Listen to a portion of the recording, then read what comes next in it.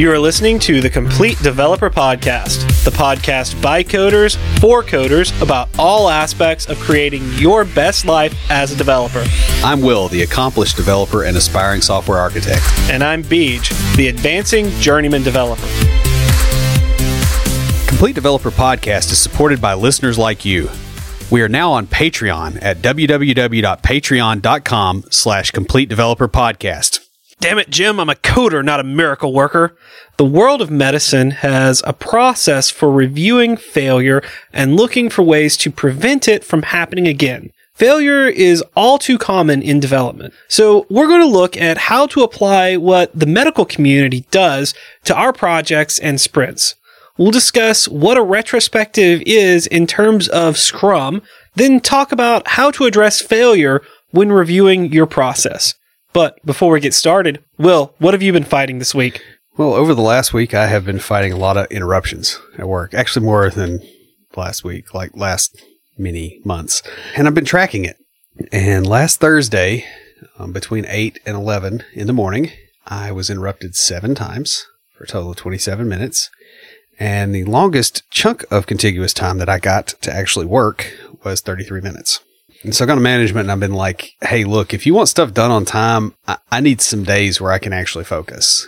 And they were pretty pleased with what I got done during the snow days because, you know, like I can sit here and I can work and I lose track of time almost, you know. Both of those days I got to like 3:30 and realized I hadn't eaten.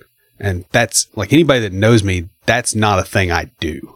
You know, like 11 o'clock, I'm ready to go eat. Yeah. And so if I get to 3:30 and they go, oh, I never did eat. And it's not because I'm hungry. It's just like it suddenly occurred to me. You know, that's me locking in and really getting going on something. So the long and the short of it is I'm working from home tomorrow. Nice. So, and we're going to try to see, you know, I want to start kind of pushing for this happening a bit more often, even if it's just one day a week. That's like, hey, this is a hyper-focused, you crush stuff day.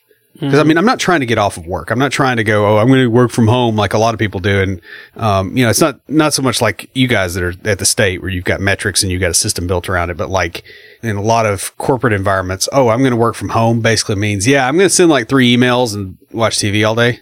And so that's not what I'm planning. I'm planning a very, very rough day tomorrow. Mm-hmm. I've got my, you know, highly caffeinated energy drinks in there. You know, I've got a mix of them. I got the Starbucks cold brew. I got that, and I've got liters of Mountain Dew. I saw when I went to go get a beer, there's like almost no beer in there and all caffeine. Yeah, which probably made you go, ooh. Because that's not normally what that fridge looks like, right? Right. So I got that. I have my YouTube playlist of moderately crappy techno music, and I'm going to lock the door tomorrow and turn off the lights and go. And just hit it as long as I possibly can and get some stuff done. So we'll see how that works. The big thing for work, you know, working from home for me is it's more, I don't know, it's a quality of life thing so much as just having a day where people are not coming up behind me constantly wanting stuff and actually being able to be productive. So I'm looking forward to proving myself on that. Nice. So how about you? Well, we had our biggest turnout ever for a developer launchpad coding jam this past weekend. It was really exciting to have that many people there participating in the event.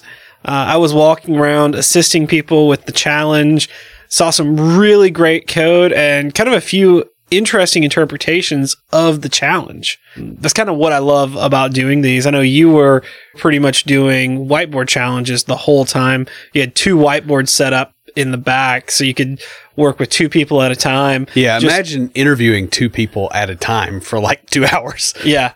Yeah, it was a lot. Yeah, so if we have another crowd that big, we may need to get some more senior people to volunteer and help us out. Yeah, we do need to get more senior people if that happens again. That was it just would have been nice to be able to kind of rotate a little bit. Well, it's time for the first oil change with my new car. You know, I don't have to drive very much, so I haven't really needed to get one until now. It's getting me around. I'm liking it. It's going to be a good vehicle for a while. But speaking of car maintenance, I've got something car related for IoTs.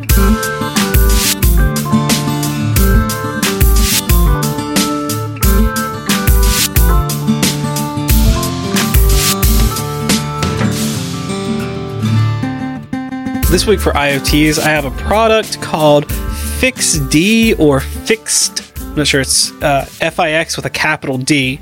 It depends on whether it's a Unix daemon or it's a... Yeah. Because if it's Unix daemon, it's definitely FixD. Yeah. So the quote from the website says, "No more unclear check engine lights." FixD is... it's basically IoT for your car. Instead of having to go to the mechanic, you can plug it in and get diagnostic information sent to your phone. There's a lot of times that your check engine light will come on for silly reasons, like you didn't put the gas cap on properly. Or you're out of oil. Just stuff that doesn't matter, really. Well, out of oil is different. Yeah, I'm like, my car is not out of oil. It's just that time for the, I actually had an idiot light come on. Yeah. And it's the knock sensor. So apparently there's some vibration before it, sparks the fuel. Mm-hmm. And yeah, so it's like either pre-burn or post-burn. And the guy went into this whole spiel about it and my eyes glazed over and I'm like, okay, I need to get a mechanic look at that because that ain't me. Yeah. A lot of places like AutoZone will check this for you for free. They have a machine that plugs into your car's onboard computer and reads the error code. Then they'll go inside and probably just Google it, but they'll look up the code online. What this device does is it plugs into your car and sends not only the diagnostic code, but also it looks that up and tells you kind of what needs to be done or what's going on with your car. Nice. Yeah. It's really cool. Like I said, if you don't mess around with this kind of stuff, you can just go to AutoZone and have them do it for free. But it's a cool little product. If you're into cars and IoT, check it out. I'll have a link to it in the show notes. Who's talking to us this week?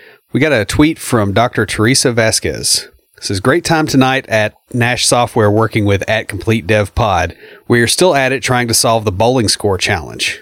Yeah, this is who I was talking about when I said a unique perspective on the challenge. I typically think of terms, when I create the challenges, I typically think in terms of console apps. Yeah. Because that's just the way, I want to learn the method or how to do the thing, and the presentation isn't really that important to me. Well, I don't want to learn some UI framework. Well, what they did was built sort of an awesome UI that changed dynamically based on the roll you're on in the bowling frame. So if you had you have 10 pins that you can knock down. Let's say you knock down 8. Well, the next option you get is only 0, 1, or 2. Nice. Really, really cool.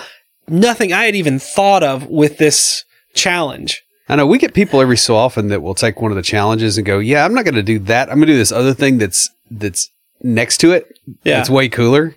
And it's always fun to see that. And when I went and talked to him about it, because I was going around the different tables asking if anybody had questions, and they showed me what they were doing, I was like, that is so cool. And I just loved the direction they went with it, because they wanted to solve the problem, but they also wanted to have a functional user interface for it. Right. And I just thought the direction they went with it was amazing. It's one of the things that I love about doing that kind of stuff. So Dr. Vasquez, we really appreciate you coming out to our event. Send us a DM with your contact information, because we've got a Complete Developer water bottle just for you. And guys, if you'd like your very own Complete Developer water bottle, leave us a review on iTunes or comment on the website or any of our social media. We post all of our episodes to Facebook, Twitter, LinkedIn, and Google+. We're also on Path and Tumblr and have been posting things to Instagram. Actually, the event that we were talking about, you can see on our Instagram right now.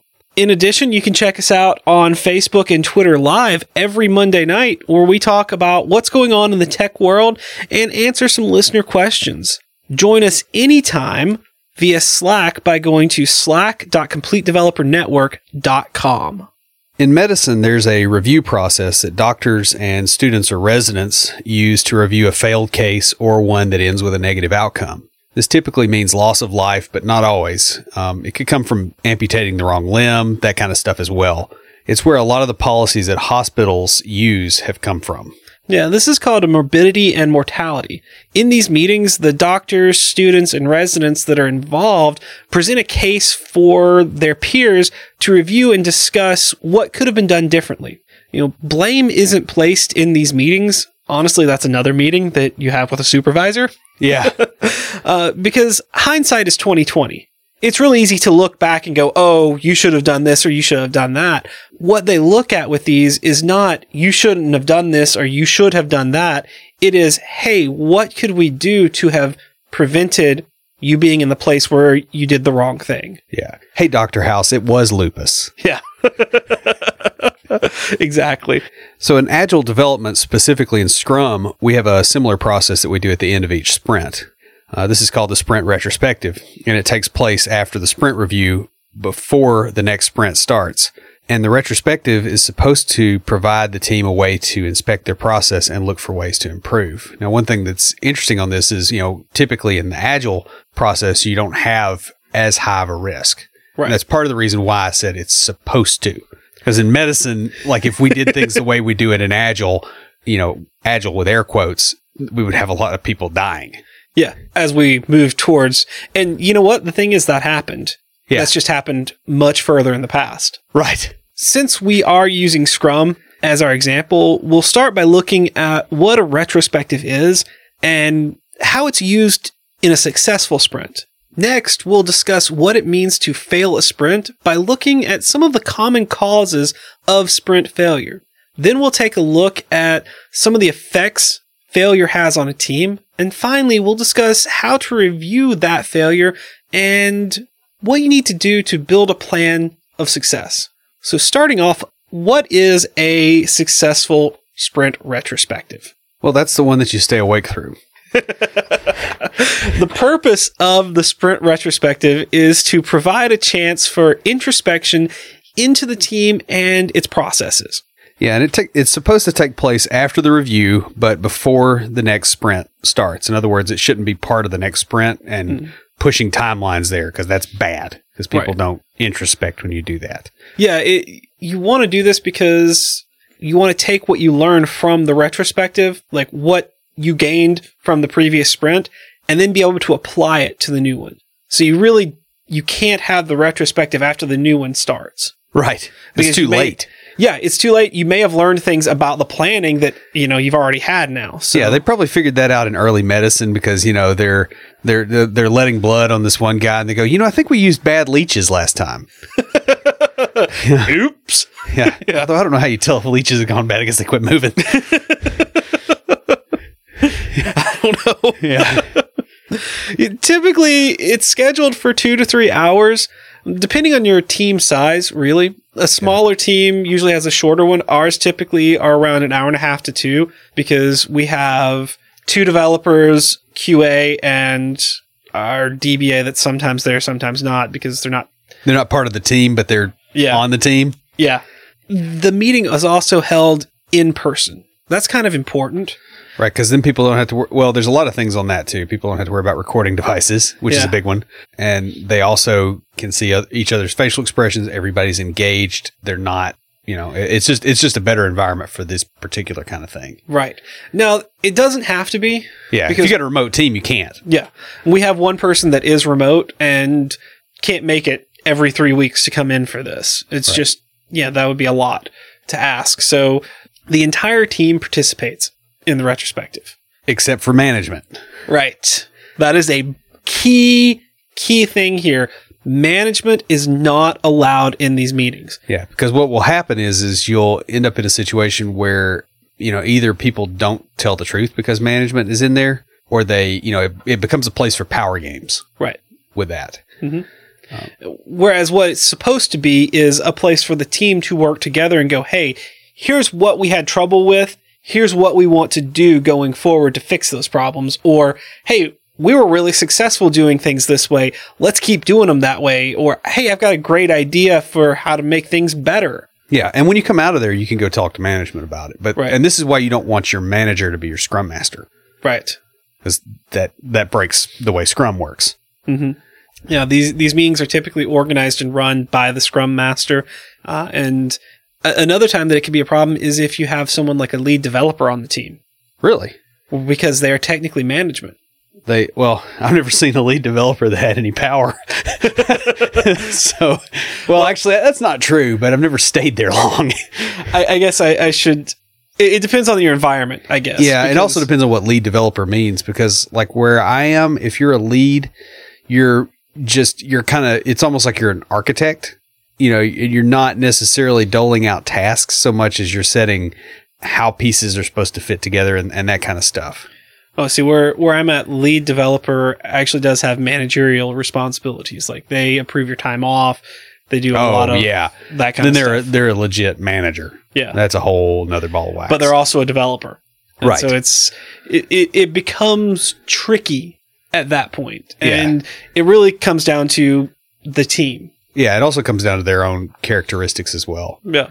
You know, we've kind of gotten at this a little bit already, but during the retrospective, the team's going to go over the previous sprint and talk about what went well and what didn't go well. You know, there's a lot of different ways to go about reviewing the previous sprint. One of the most common ones is where each member is provided a chance to list what they want to improve or remove from the sprint process.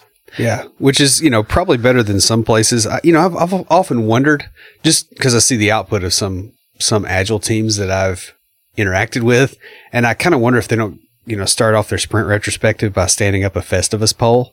That just seems like that's probably what their retrospective looks like. No. So one of the teams that I was on at work came up with an acronym called ICAD. And we were doing what we want to keep doing, what we want to start doing, what we want to stop doing. But we realized there was something missing from that because there were things that we wanted to keep doing, but we wanted to do them better. Right. So we came up with this improve, keep, add, delete, ICAD. And that sort of became a thing for that team that I was on, where each retrospective, we would come in and on the whiteboard would be improve, keep, add, delete. So let's talk a little bit about common causes of sprint failure and what does it actually mean to fail a sprint? Because that's almost like the definition of done as far as being a critical thing for your team and for implementing a Scrum process correctly. Exactly. Because I've worked on teams that legit, you know, a project could be, you know, supposed to be a month before it's done, and like 8 months later, it's still not done, and they're not looking around going, yeah, this is a failure. And I've also been on teams where, this project was, you know, supposed to take a month, but we changed the scope 2 weeks in and then changed the deadline to be in 3 weeks, and you didn't get it done, so it's failure. And I've been on both ends of that, and it's very strange how some people characterize that. Yeah, and I liked what you said there because I didn't get into this here, and I should have on the outline, but the definition of a sprint failure should be in your team agreement. Right. When you sit down at the beginning of this process and you build a team agreement, you need to define not only what is done, but what is failure. Right. What are we trying to avoid here with the failure? So typically, though, a sprint fails if all of the items in the sprint backlog are not completed by the end of the sprint. That's the basic definition. And the sprint backlog is the stories that are chosen from the product backlog to be worked on within a particular sprint. And it's immutable for the course of the sprint. Right. That is very important. We're going to talk about that too in a little bit. You know, this may or may not include testing, depending on your workplace and, you know, again, depending on your team agreement. Though technically, using the strictest of Scrum training that I've had, it should include testing in a sprint. Yeah. Of course, my experience has been more with teams where there was like the development team and then there was the testing team, and they had like separate sprints or like slightly overlapped. It was, you know, that's a hard thing to do right. Because when you start getting a dependency chain in there, then the person that looks like they dropped the ball may not be the one that did. Yeah, exactly. Or when you've got, say, a 3-week sprint, and the first week, the testers aren't really doing much. You know, maybe they're writing some cases, but it's not really heavy testing because the developers are still building stuff. They haven't finished their first story yet. Right. And then the third week, the testers are testing like crazy, and the developers are dead in the water unless a bug comes up. Right. Now, what's really interesting, I did some training recently that gave me a new perspective on that. So during that first week, the testers should be writing all of their test cases. So like if it's behavior driven type stuff, or not BDD, but like the kind of cases that you would see in BDD, but not BDD. Yeah, I mean, they have the same acceptance criteria, so they should be able to write their tests based on the acceptance criteria, because that's what they need to be testing for. Right. And then at the end of that time, when the developers are sitting around going, all right, well, I don't have anything to do because there's not any bugs. We did a good job building this. Testers are still testing, but we haven't found any bugs. That's when you need to be pulling in some organizational or technical debt stories. And they actually suggested keeping a separate backlog of technical debt. Yeah, that's a good idea. You could go grab, and it's not part of the sprint. So if you don't get it done, you're not failing the sprint. And I guess for your testers, they could do a testing technical debt thing during the first week. Yes, they could do that. So that way you're always working, and it goes back to the episode that is coming out this week, continuous improvement. Right. But you're continuously improving. Yeah, you're eventually getting better test coverage and all that kind of stuff too. And, you may have a sprint where you're developing up to the last couple of days and you just need, a break, or you need to review some stuff. You may throw a spike in there. So you may not always grab something from that technical debt backlog, but you should have that. It was a whole new concept to me. I like that. That's a better way to deal with that. I'm glad you mentioned that one. Mm-hmm. So circling back to what is a sprint failure, the important thing to consider is it doesn't count as a failure if a story is dropped or removed from the sprint based on business needs. For example, we had that happen this sprint. We found out that one of the stories we had no longer applied to what the business needed. So there was no point in building this thing that was never going to be used because we would just destroy it in the next sprint. Yeah. So we dropped that story, which allowed me the chance to grab some technical debt and bring it up and work on it this week. So the biggest reason for failure tends to be that the team overcommits on what they can do during a sprint. Of course, there's a lot of reasons for this. Mm-hmm. Sometimes it's because they're optimistic. The other thing that will happen is a lot of interruptions, which is what I've been dealing with, and that's why I'm getting to work from home tomorrow with the air quotes.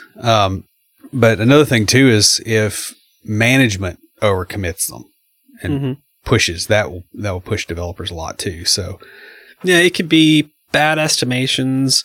It could also be tasks that seem easy on the outset. Then you get into them and they turn out to be a lot more difficult. Yeah, we've got a couple of pages like that where somebody's like, oh yeah, when this button is clicked, we need to collect this one other form field and pass it through the payment system, right? Mm-hmm. And in certain parts of that system, it's all jQuery storing state on the page. And it's all jQuery. That's how they did all the JavaScript, is just jQuery everywhere. And just like callbacks, and then like it calls the server and does stuff and puts it in session and goes to another page and then loads that page up and it's manipulating jQuery, and then it puts, posts back, puts it in the session, redirects to the previous page and comes back. Wow. And just, there's some stuff in there that's like, we've got to get in there and get it right, but we can't do it yet. And so when somebody's like, can you change that label? We're like, no. It's like trying to fix the Spectre bug. Yeah. Yeah. It's like you just don't understand what's sitting on top of that. Yeah, I don't have those kind of problems because a lot of what I do is greenfield right now, which is quite nice. I do like it. I run into other problems, like we were discussing one earlier today where the docs just aren't there. Yeah, and I'm trying to do something that there's just nothing there to say, hey, here's how to do it, and the stuff that does is wrong because it broke. Yeah, that's such a great feeling too, isn't it? Yeah. Another problem that can cause failure is when the team members don't appropriately assign themselves tasks. I've had this happen. Where somebody's doing resume-driven development. So, like, you have a back-end developer that wants to do front-end, and they're like, hey, I think I'm going to do this really complicated Angular form instead of the thing that I do on the back-end that the front-end developers don't know how to do. And you're forcing the wrong, it's basically you're forcing square pegs into round holes. Right. Everywhere. The other thing, too, is in that particular situation, you need to ask.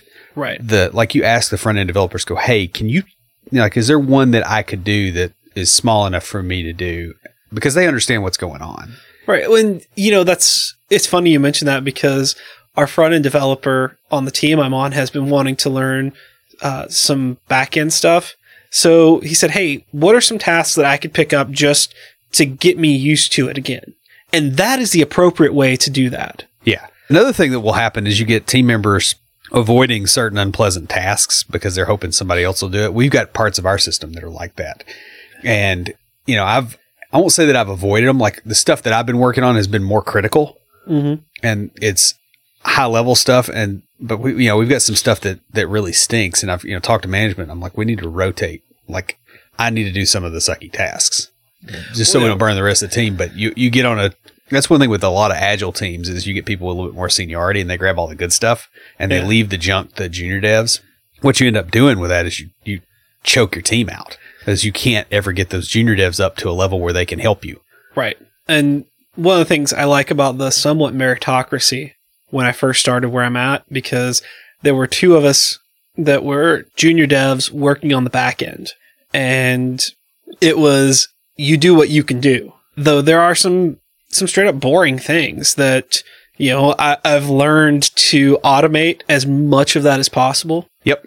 I've got about 80% of it automated now. And I'm not really pushing that other 20% because I'm like, it's going to take a lot of effort to do that. I can deal with a day of boring tasks, whereas before it was like 3 days of boring tasks. Yeah. So, I've got a lot of it taken care of. But that said, that was an issue that I have seen as well, where people just don't want to do it. Of course, our structure now, there's a front end and a back end developer. So I get to do all the fascinating, interesting tasks and all the boring tasks. Oh yeah. Like there's not anybody else to push that off on. It's just me. And sometimes too, you can, being in that situation, you can also start kind of engineering some of those tasks away if they're real repetitive. Next, changes to the team structure can drastically detriment a sprint or a project. Adding new members to a team or replacing members will affect the team's ability to perform and needs to be taken into account when committing to stories for a sprint. Yeah, my favorite is when they go, oh, we're adding 3 new people, and you guys should be able to get more done, or the same amount. It's like, no, those 3 people are going to be endothermic, basically. They're pulling heat off the rest of the team. They're not going to get anything done. At least for the first sprint or two. Yeah. Now, when I started as a junior developer, they put me writing unit tests. Yeah. So that you can learn stuff and you don't break anything and cause any problems. Mm-hmm. That's probably what I would do too if we had enough unit tests. Yeah. Working on that. But I think that's a great idea because I learned the code base really well for the project that I came onto. Yeah. By writing unit tests for everything.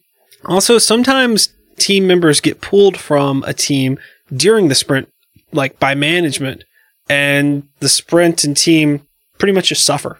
Yeah. Or if they get fired, they quit, they have a family emergency. Yeah. Sometimes stuff just happens. Honestly, if this happens, the team really should stop the sprint because that is a major change. Yeah. Then recommit based on the new team size and the new team dynamic. Because you may lose one person from being sick or leaving and management assigns someone new to the team. That's still going to affect the way that you interact and how much you can get done. Scope creep occurs when the acceptance criteria changes after the story has been committed and the sprint is already started. We kind of hinted at this earlier, but once a story is committed, it should not ever change. What we do where I work is either another story is created to address the changes, or the story, if it is such a big change, the story is dropped from the sprint to then be readdressed later. Right. And that's what happened to me in this past sprint. We found out we better understood the business rules and found out, hey, this one story we hadn't even started working on it yet, so it was nice. But this one story does not even make sense based on what we're learning about what we need to build. Yeah, well, it's a fundamental principle of software development that you don't write to something while you're reading it. Exactly. Yeah. That's all I got. My thing is allowing scope creep to happen is like running a race where the finish line keeps changing. Sometimes it's a 5K, sometimes it's a 10K, sometimes it's an Ironman. Yeah. And sometimes you're clearing a minefield and you don't know which one when you start. Exactly. Yeah. And this is why you do not allow scope creep. Well, I mean, scope creep is a sign of poor management. It really and is. poor planning. Like, there's very few things that are actually an emergency at the level that makes scope creep be this kind of issue in our industry. Mm-hmm. Like military engineering, for instance, okay? They probably have fewer issues with scope creep than software developers do. It's like you are building a bridge under fire. Yeah. They don't change it and go, well, this was supposed to be a footbridge, but now it's supposed to be able to take a tank. And, oh, I know you're halfway across the river, but can you just glue that on? Like, they don't do that because people die. Yes. I hate to laugh at that, but yes, yeah. I agree 100% with that. And, so the final cause of failure that we're going to talk about is poor acceptance criteria. This will cause problems throughout the sprint and lead to a lot of the previous problems. A disconnect between the developers on the team can happen from unclear criteria, and it causes the sprint to suffer. I know we had an issue recently, and this was our fault for just not getting together and discussing it better, where the view model that was being passed, like the JSON object that was being passed between the front end and the API, was expecting a certain ID, like the row ID. Right. But the front end developer, we didn't have a conversation between the two of us and the database person.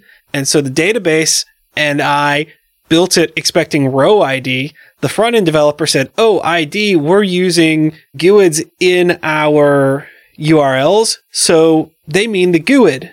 So he was passing in the GUID. We're expecting row ID. The first half of that, just building taking it in. All right. It comes in. It doesn't read it as a integer. So it just puts it in as a 0. No problem. It just took it in and threw it into the database as a 0. But when we had to start reading it and using those IDs to get associations, everything blew up. And now we've had to truncate tables and everything because all this stuff blew up. And it could have quickly and easily been solved by clearer acceptance criteria and more conversation between developers. Yeah. But we've gotten so good at working together, sometimes we forget we need to have those conversations. Yeah. So even if the developers and testers are on the same page, the PO and customers may expect different things as well. That's one that tends to burn a lot of places where I've worked because they'll go, oh, you don't need to be interrupting the developers, which is true. Mm-hmm. But then that shifts into you don't need to be talking to the developers like ever. Right. And man, you talk about a quick way to have this problem.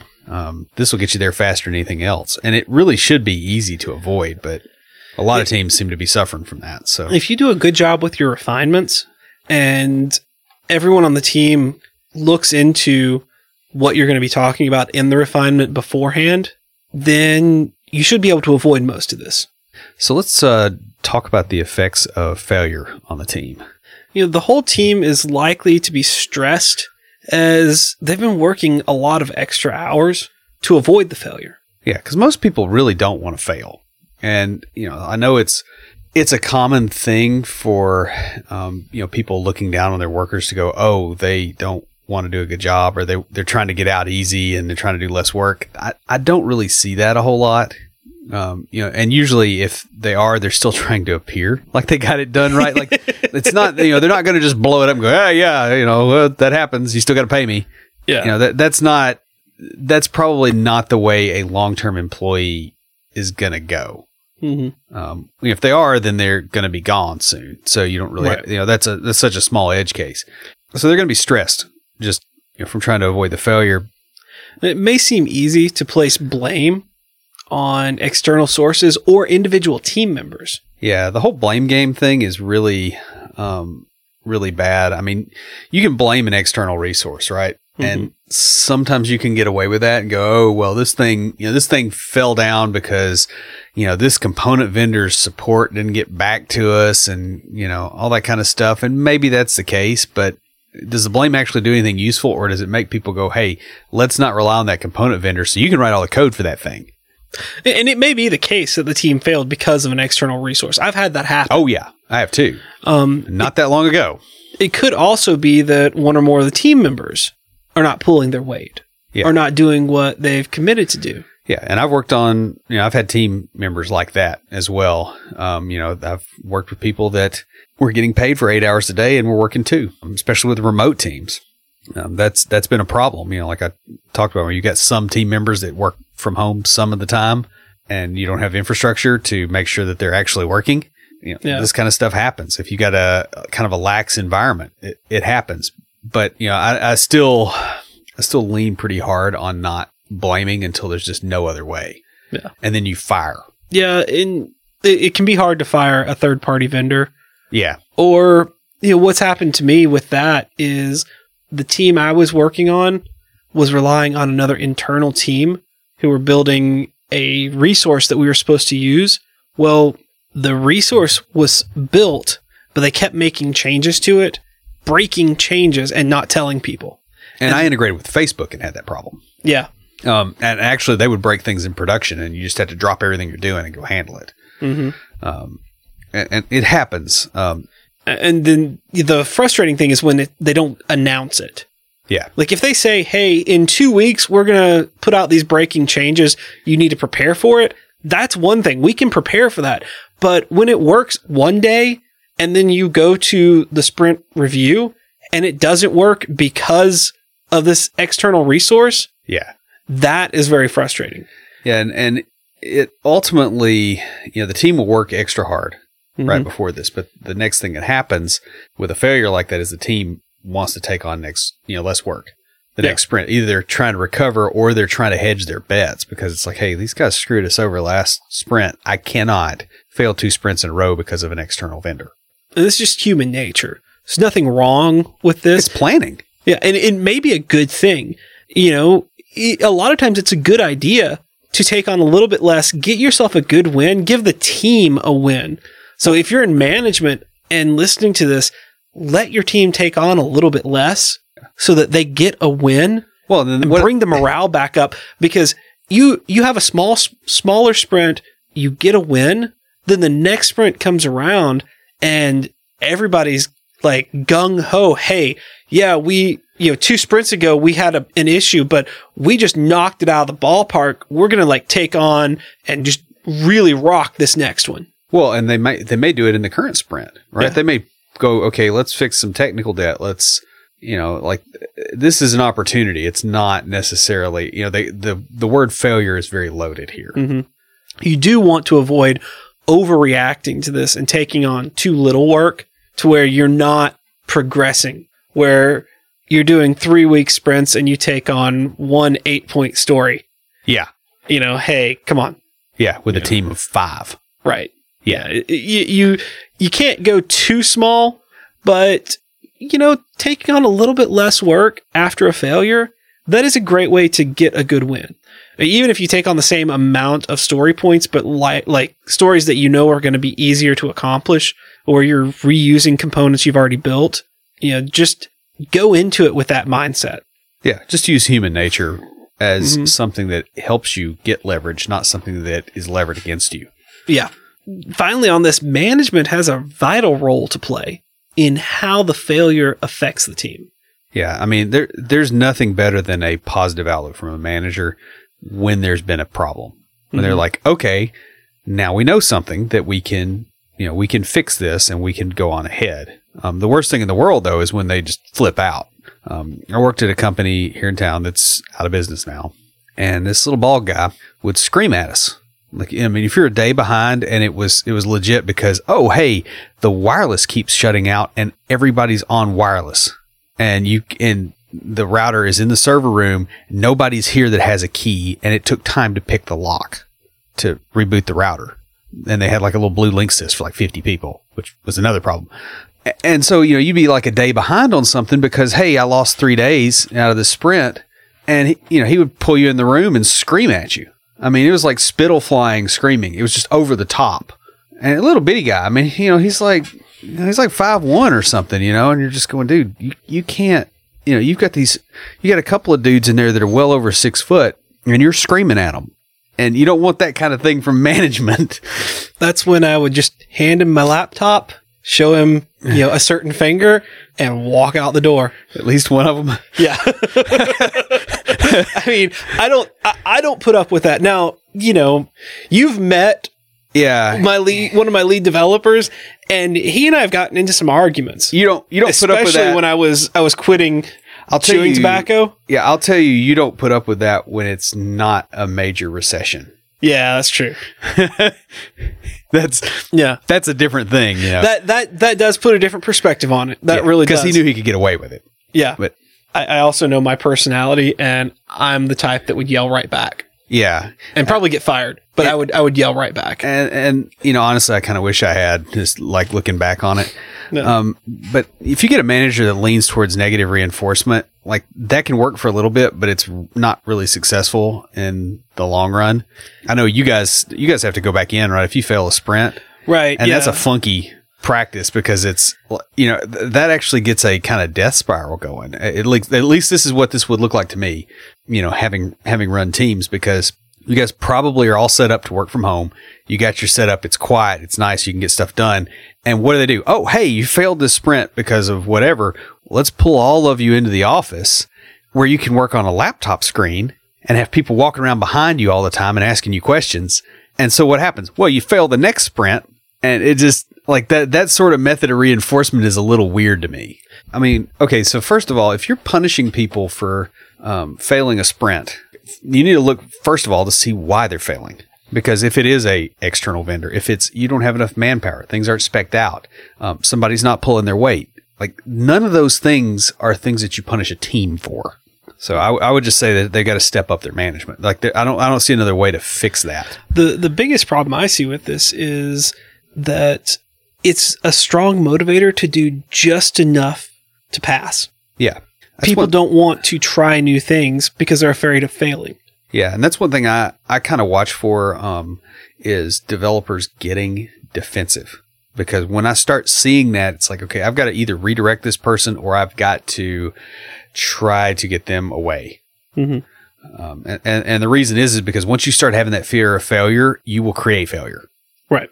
Well, so given all this, reviewing failure is, how do you review it now that you know what it does to the team, how it happens?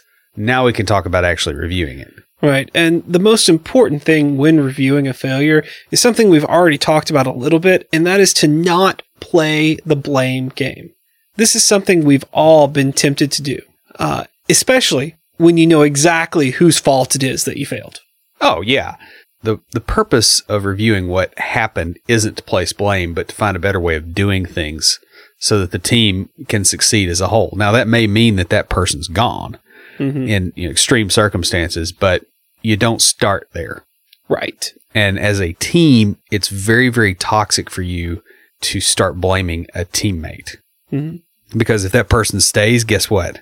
The whole team is now against them. And you just don't want to set up that dynamic. Like, that's not the purpose of a review. Mm-hmm. When you're reviewing a failure, the purpose and goal is to find the root cause of that failure and identify ways that it can be addressed. So look into what happened within the sprint to cause the failure. We've mentioned a few things like it could have been overcommitting. It could have been, hey, we were relying on this third-party vendor that didn't do what they said they were going to do. It could be a lot of things. But you want to look at, all right, what caused that? And then discuss ways that it could have been solved or mitigated earlier in the sprint. Yeah, this is almost like a practical application of stoicism for project management, because you don't have a manager in the room, right? Mm-hmm. So you cannot fire this person. So you can't deal with it that way. You deal with the things that you can handle. And that's really the deal with the blame game. Even it's not even just the toxicity that it creates. It's just the fact that you're going on about something you can't do anything about. Right. Like, do you want your whole team to feel helpless? Yeah. I can't really add a whole lot on that, but problems tend to fall into either a problem with the process or a problem with personnel. Yeah, and I'll tell you this. You know what a problem with personnel really is?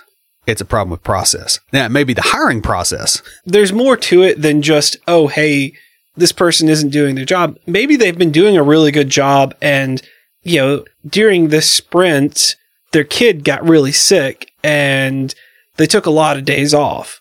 I know we came really close to failing one sprint because our QA person's kid got really sick, and she missed several days because of that and wasn't able to test. Thankfully, she came and worked some nights and did a lot of extra work to make sure the team didn't fail. Right. But, it may not be, oh, hey, they're just slacking on the job. It may be, oh, hey, they are going through a rough divorce.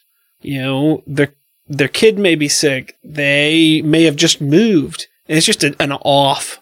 Yeah. Sprint. Or they're just off. Yeah. Just in general. I mean, especially with shorter sprints, you can have somebody that's just kind of off their game for a couple of weeks, and there's not really any particular reason. It's hormonal, or it's, seasonal, or, something that they can't even pin down. The retrospective is best really at determining problems based on process. Yeah. It's not really the place for, hey, it's your fault we failed. Well, the thing is if you get the process sorted out, the personnel problems will show up. Right. All right. Like, there's not a confounding factor. It's sort of like, it's like a criminal trial, right? If you follow the process right, you can determine guilt or innocence. If you instead put them on a scale and weigh them against a duck to determine if they're a witch, you might get a wrong answer. Because ducks float and so do witches? Witches are made out of wood. Oh, right. Monty Python. Yeah. All the Python programmers are surprised that you don't get that joke, because they have to get it, like they get it with their manual, basically. Yeah. That's one thing I love about Python programmers. It's like, I don't like the language that much, but the fact that, like, that's just strewn through all the stuff is great. 1, 2, 5, 3, sir. Actually, the whole, thing from Holy Hand Grenade of Antioch is in the source code. Oh, yeah. I love that. Python's cool, guys. That's all I'm going to say. One of the best ways to get to the root cause of a problem is the 5 whys. We've discussed this in previous episodes, too. In this technique, you continue to ask why until the root is found. Yeah, or until something you can control is found. Right. So you say, we failed the sprint. Why did we fail the sprint? Well, QA didn't finish testing in time.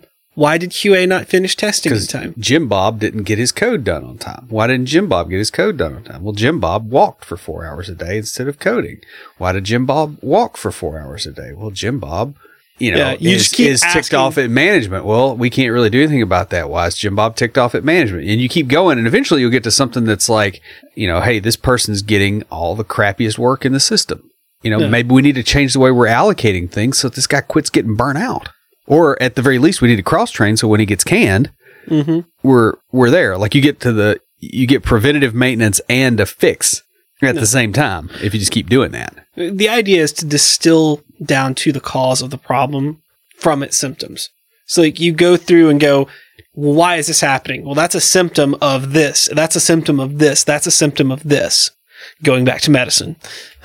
Yeah. Bringing it full circle here, Once you've reached that ultimate reason or the root problem, reverse the order. Right. Is it plausible? In other words, did the doctor cut off the wrong leg because he went to public school? Yeah. Bad example. Well, you want to reverse the order to see if the problem logically flows from that root. Right. So with your example of Jim Bob, that logically flows. Jim Bob is getting all the crap work, so he's not motivated, so he's mad at management. Yeah. So he goes on, 4 or 5 hours of walks per day, so he doesn't finish his code, therefore QA doesn't get it in time, therefore they don't finish testing. And that logically follows. So you ask the whys to distill down the symptoms, then you turn it around and you create a story out of that back up. Right. In other words, in an alternate timeline, what would Jim Bob have been doing, and how do I create a course of action for him that would have resulted in QA? Exactly. And that goes right into our next point and our final one, which is planning for success.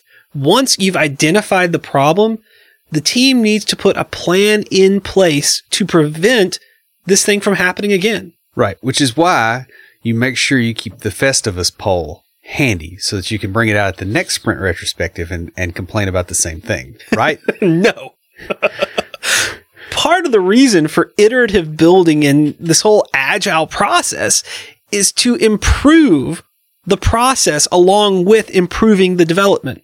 The reason this happens between the review and the next sprint is so that you can implement the plan in your next sprint or iteration. Sometimes, however, these problems come from external resources that your team doesn't have control over. Yeah, and in these cases, you have to have a plan for what to do if one or more of the resources is not available. I've seen teams do a number of different things on this. One of them, of course, is going, okay, well, we're going to take on less work because we have this risk. Another thing, and this one seems to be a lot less successful, but it seems reasonable. It just doesn't work out this way, is where they'll say, okay, we're going to take on a little bit more for this sprint, including this task, and either this task or this task will fall. So like if, the thing that's dependent on the external resource, if they don't have that resource, okay, we're going to pull that card and we'll go on with the other thing. Or they'll say, okay, well, we got this external resource, so this other thing we're not going to do. What project management hears when you do that is these guys didn't do all the stuff they promised. They will never remember that conversation, but it's always tried at least once or twice. And then you just go, yeah, that's never going to be a thing. No, you want to have a failover in case the resource goes away. Yeah. Either temporarily or for good. Right. You don't know. And so you need to have that in place so that if that resource you're relying on goes away, you can still get the core of what you need to do done.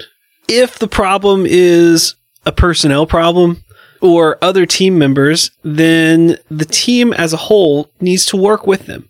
Yeah. Like going back to the Jim Bob example. I like this one. So with that, if the problem is, hey, Jim Bob's not getting his work done in time, the rest of the team needs to look at it and go, hey, he's getting all the crap work. Maybe we should let him do some of the interesting stuff. Yeah. And I've actually got that on my team right now, where we've got a team member that's been very cranky in stand-up meetings and all this kind of stuff. And some of the members of management were like, "Wow, he's ticked off." And I'm like, "Look at what we've got him doing.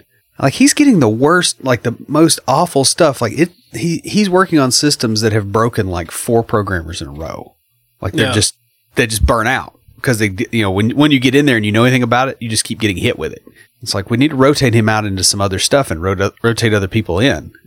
Partially for cross training, but also because hey, nobody should that's not anybody's day job to deal with that all the time. It's like a special ed teacher. It's like they want to work with the kids. They don't want to mop up poop all day. Mm-hmm. It's not what they went to school for. And that's also reasonable. The other thing is if you have a team member that actually has a problem with the entire team, there's not a whole lot you can do. So, and the whole team kind of talking to them and figuring out what's going on, that'll kind of shake that stuff out. Whereas if it's just an interpersonal problem between a couple of team members, the rest of the team jumping in there and going, okay, we've got to figure out some way to work. That puts the onus on both parties. This could be that someone is overwhelmed. It's not they're working in an area of the code that just is boring and they're continually having to do that. But it could be, hey, they're being asked to do things that is a little bit beyond them now, and maybe they should be given less per sprint. Yeah. Or some other member of the team can just help them a little bit. Right. And bring them up. Like, you cannot react to problems when you don't know what the problem actually is. Yep. And finally, sometimes it means talking to management about replacing that person. Like you said, if they have a problem with the entire team. Yeah, or if they're just getting toxic. Yeah, then maybe they need to move to another team. And it might be better for everybody else. And, that's the thing with people getting fired. I mean, you don't want to fire somebody if you can help it. But usually, most tech companies that I've worked in, by the time somebody does get fired, for the reasons that they should get fired, it's better for everybody, including that person, because now they can go find a job that isn't like the one they're in. In medicine, the idea of a morbidity and mortality conference is to look back on a case after the fact. when the emotions around it have kind of died down some. The doctors will put together a case study from what happened and then discuss it with their colleagues. While we don't exactly do this for a failed sprint or a failed project in development, it might be something worth looking into. We discussed this in terms of Agile and Scrum because they allow for process improvement as you are building a product or working on a project. However, the ways of addressing and dealing with failure are not restricted to just the sprint retrospective or just Agile Scrum methodologies. They can be applied to failure in any area of development, even waterfall methodologies or entire project failures. And I'll give you a good example on that I've used. When you scope stuff out and you go, hey, here's how we want to do this part, and it goes to the team and they look it over and they have feedback. That's the point where you go, okay, what did I need to do on my information gathering differently to already have had that feedback included? Very good point. Because I do that all the time. Yeah. The idea is to review what happened to cause the failure and then work as a team to determine how to prevent it from happening again in the future. That pretty much wraps us up. Before we close everything out, Will, what do you have for us this week for Tricks of the Trade? I just want to emphasize something that, kind of came up when we were having this discussion, particularly about the blame game. And that is the point that humans are not fungible. Now, if you're not familiar with what this term means, it means that basically any one of, this fungible thing can be replaced by any one other of this fungible thing. So for instance, if you have a dollar bill and you trade with a friend that has a dollar bill, those $2 bills are fungible. It's your dollar bill versus theirs. There's no difference in value.